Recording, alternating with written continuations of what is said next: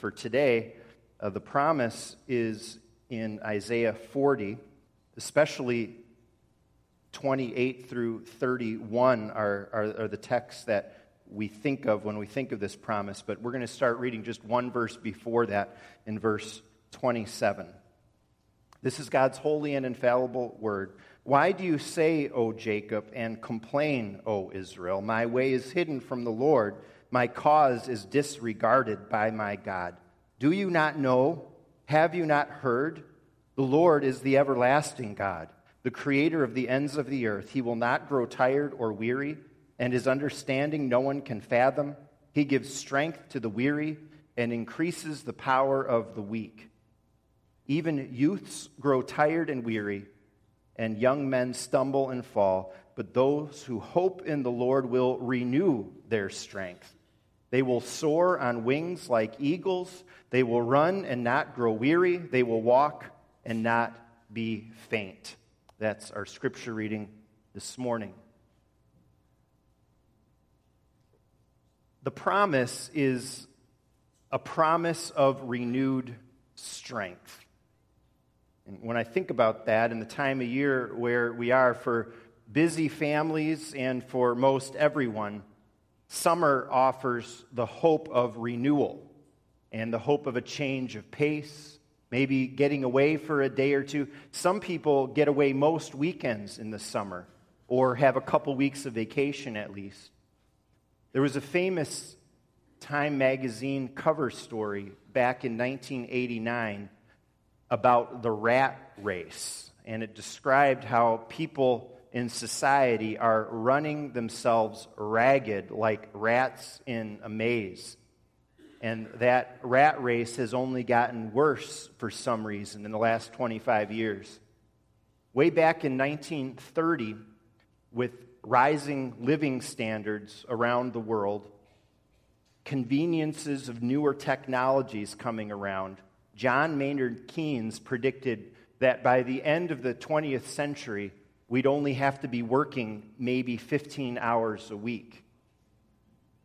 And instead, in 2015, we're working more hours than ever before. You've seen the statistics that show Americans have the longest work week among wealthier nations in the world, and American workers take the least vacations among those nations.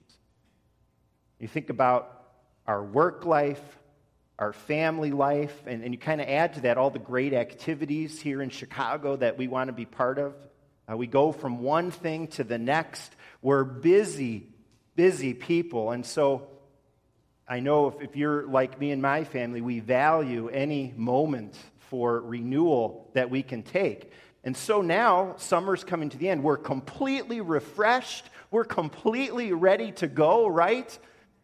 We got a spring in our step. Well, we might not even be quite as renewed and refreshed as we hoped.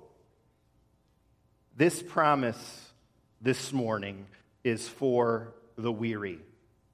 It's a promise of renewed strength. And we see first this morning that there is possibility for renewed strength. There's hope for those living in the rat race like you and I do. There's possibility for rejuvenation in life. And it brings more vitality to you than a vacation or even a weekend away, as important as those are for us today. This is renewed strength for each day. The people of Israel who heard these words first were beaten down. Isaiah the prophet preached in a time when the Assyrian Empire was expanding, and Assyria would eventually conquer the 10 northern tribes of Israel and take the people into captivity.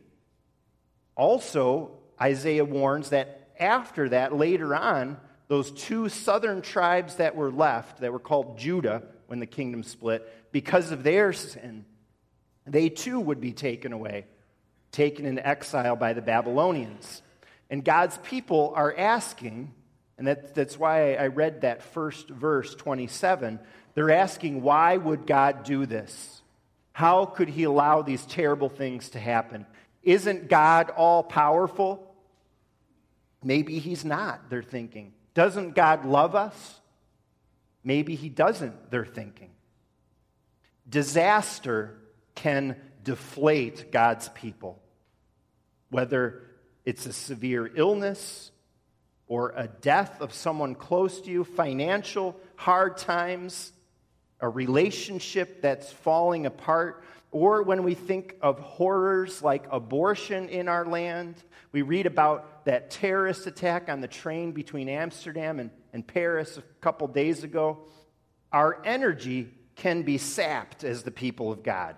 As verse 27 puts it, has the cause of God's people been disregarded by our God? Is he disregarding us? Situations can seem impossible from our perspective, but we find that with God, there is possibility in the midst of impossibility. Our verses talk about the impossible happening. People soaring like eagles in the Lord. That's not something that can happen, but that's the picture. The impossible happening in the Lord. And Isaiah tells us not just of the possibility of the impossible, but the certainty of this impossibility, the certainty of renewed strength for weary people, the certainty of renewed strength. Do you not know? Have you not heard? God's people have always been a people who know. We're a knowing people in the sense that God has revealed himself to us. Our new members profess this with all Christians everywhere, saying, we believe everything God has revealed. We know. We have the revelation of God's truth. Have you not heard? How do God's people know? It's through hearing. Faith comes through hearing the word of the Lord, and that's what prophets like Isaiah proclaimed. And it's what we proclaim, what the church proclaims today. What do we hear in the word of the Lord in these verses? Isaiah leads deflated, weary, sometimes confused people to the character of our God. The character of our God. At the beginning of chapter 40, we read, "Comfort, comfort my people."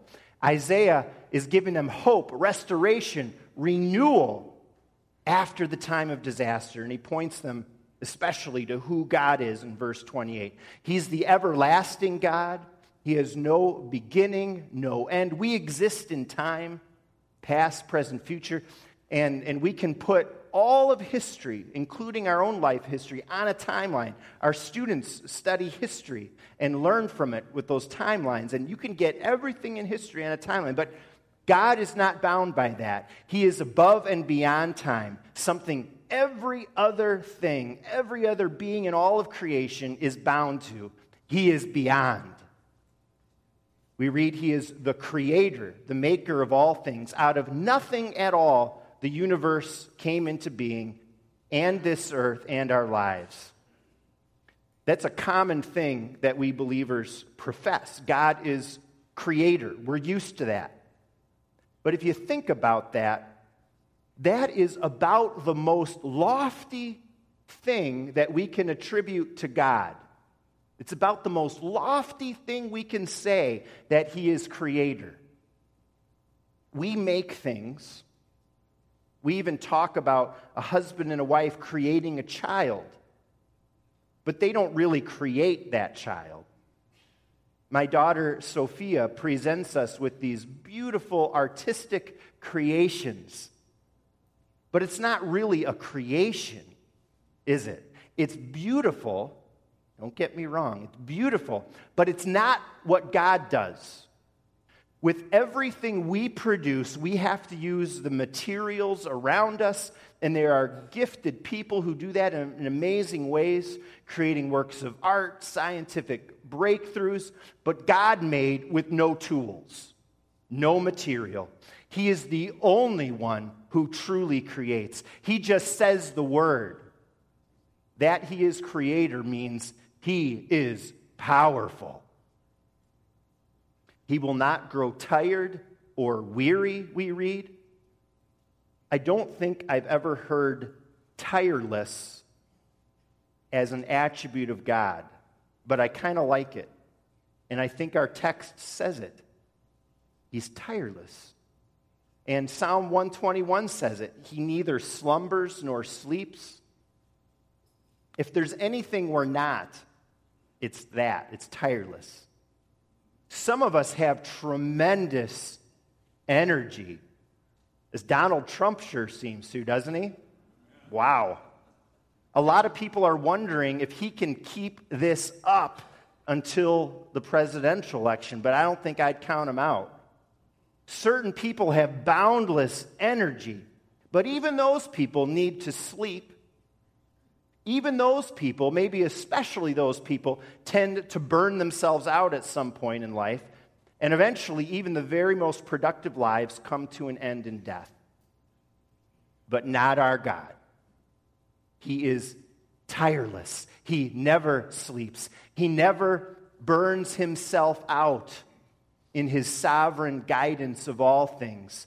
He never grows weary of keeping track of every hair on the head of his children. God's power is limitless. His energy is endless. And his understanding no one can fathom. His ways are beyond us. The people in that day, the exile that was coming, our own suffering and challenges, why we get confused, we ask the questions. God's people don't always know. Sometimes maybe later in life we have some understanding, but sometimes never in our lifetime do we understand what we or others have gone through. But he's the shepherd, says the Scriptures. He's the good shepherd. And what are we? We're the sheep by comparison. How could the sheep presume to know and fully understand the mind of the shepherd? These attributes of God give us confidence. That's why God's word gives them to us. He will come through. He always has, he always will. Why do you say this, O Jacob, and complain, O Israel? Bringing up the name Jacob reminds us of God's covenant promises. He promised to be God to Abraham, Isaac, and Jacob and their descendants, to never leave them or forsake them. And as the people were reminded of the powerful character of God, their doubts about his ability to fulfill all his promises, those doubts would disappear. They would see nothing is beyond him. He is able to fulfill all his promises. I want to talk finally about how we experience this promise in our lives. How do we experience this promise of renewed strength? It's not only possible when we feel it's impossible and we're weary, and it's certain based on the character, but how can I experience it, you might wonder? How can I have it? How can I be refreshed in my walk with the Lord? How can I experience the strength and the joy of an eagle soaring, like Scripture talks about? Well, there's a calling to us in these verses, and that's our key. We're called to hope in the Lord. Those who hope in the Lord will have their strength renewed. God comes in, he saves his people out of sheer grace through nothing we've done, and then we can experience his strength in our day-to-day lives when we actively turn to the Lord, when we wait on the Lord, as some translations put it. And it all means to trust in the Lord. Put your faith in him. Put your life every day consciously under his care. Uncle Harold, many, many years ago, was apprehensive about his first airplane ride. His friends, eager to hear how it went, asked if he enjoyed that flight. Well, commented Uncle Harold, it wasn't as bad as I thought it might be, but I'll tell you this, I never did put all my weight down. We can give God all our weight, right? All our burdens. He can handle it. And we read that when we do that, then comes the promise, He will renew our strength. That word renew means literally to exchange our strength. We exchange our weakness for God's strength. And it's a picture of changing into brand new clothes. Chapter 52 of Isaiah, God calls His people to change their outfit. Put on my strength, He says. Paul in the New Testament takes this picture and calls us to clothe ourselves with the Lord Jesus Christ. In Him, our old self goes, and we're given a new self, being renewed in the image of our Creator daily. And so we put our hope in the Lord, ultimately by believing in Jesus. He died and rose again to make us new. Our sins were exchanged for His perfect righteousness on the cross, and our weakness is swapped for His resurrection power. In Jesus, who is God in Isaiah in the flesh, we have the power and the strength of God Himself. God's Word invites you this morning to believe in Him, to put your trust in Him. He'll take your burdens, He'll take your sin, He'll take your weakness, and He'll swap it all for His strength. The promise is that for those who put their lives in Jesus' care, they will soar like eagles. As eagles get older, their feathers get older. Ragged, they can even get heavy with dirt or oils, and that all drags down its flight over the years. But they have a molting process where new feathers grow, and that brings a rejuvenation and strength to older eagles. I wish I could molt new legs for the basketball court, but we don't have an equivalent of this molting for humans, physically speaking. But the people of Israel knew about this fact about the eagles. It's why Psalm 103:5 talks about our youth being renewed like the eagle. And it's why the eagle is mentioned in our verses here when Isaiah is talking about renewed strength. And so in this picture of the eagle molting, we get a sense of the exchange, the new strength, and what it means for our lives. It means, says God's Word, that you and I can soar in life. I think we said it in the first sermon in this series. God's people can stand on the promises rather than merely sit on the premises. We can soar, we can live, we can go for it. Those who hope in the Lord will soar like eagles. They'll run and not grow weary. They'll walk and not be faint. Interesting order there at the end, from soaring to running to walking.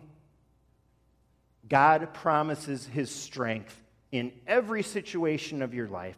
We're not always living on the mountain peak soaring. Sometimes it's kind of just putting one foot in front of the other. Other times we're in between. In all of it, every situation, every kind of day, the Lord's strength will carry through those who put their hope in Him. Communion is a means of grace that God uses to renew our strength. It's a meal. One person described the Lord's Supper like a person on a long journey going hundreds of miles, and what you have to do is take regular stops to get refreshed, to keep going. We went up to Eagle River, Wisconsin a couple weeks ago on our vacation, and it was kind of a trek, 6 hours. We usually go to Michigan to see family when we go away, and that's like 2 trips to Michigan for us, so we weren't really used to that. What we needed to do was halfway up there in Oshkosh, we needed to refuel our car and our bellies. We had a hearty McDonald's breakfast on the way, a Culver's dinner with custard for dessert, and I tried cheese curds for the first time. They were amazing. Each time that meal, that food, rejuvenated us. It gave us strength for the next leg of the journey. The Christian life is a journey. It's a pilgrimage, lifelong. And each one of us at different times, we travel through valleys.